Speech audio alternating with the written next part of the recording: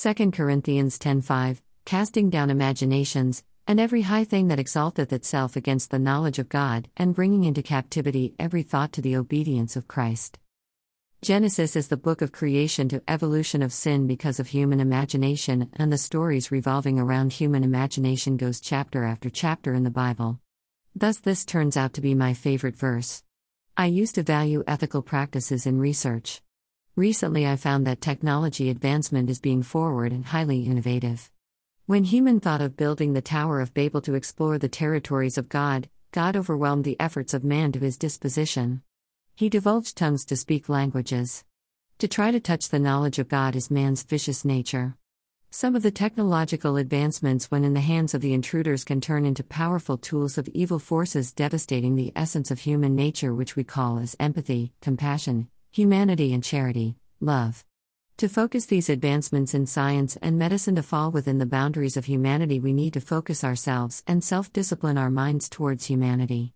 I heard about a technology that demagnetizes pacemakers. A doctor working in a corporate wanting to achieve her personal ambition was even willing to steer people to use that technology to kill the people who are being obstacles in her ways that harms others inhumanely.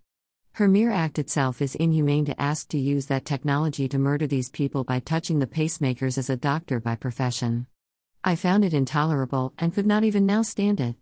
I want to confront that woman and make her spell it to me that I can reply. I know a professor whose talk inspired and cajoled me to be motivated that I resonated my thoughts loudly. Such inhumanity should be curbed, stopped. Shout out with me.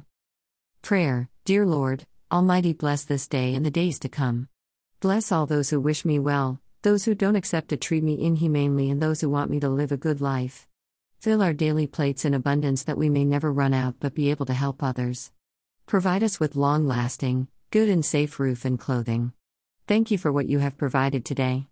Send down your angels to destroy technology and its illicit activities. Touch us with your healing hands that we may remain in good health. Make way for us and show us the way to your blessedness that we may lead our lives in peace, joy, love, hope, faith, goodness, prosperity, praise and worship, exemplifying your glory for a victorious life on this earth. Amen.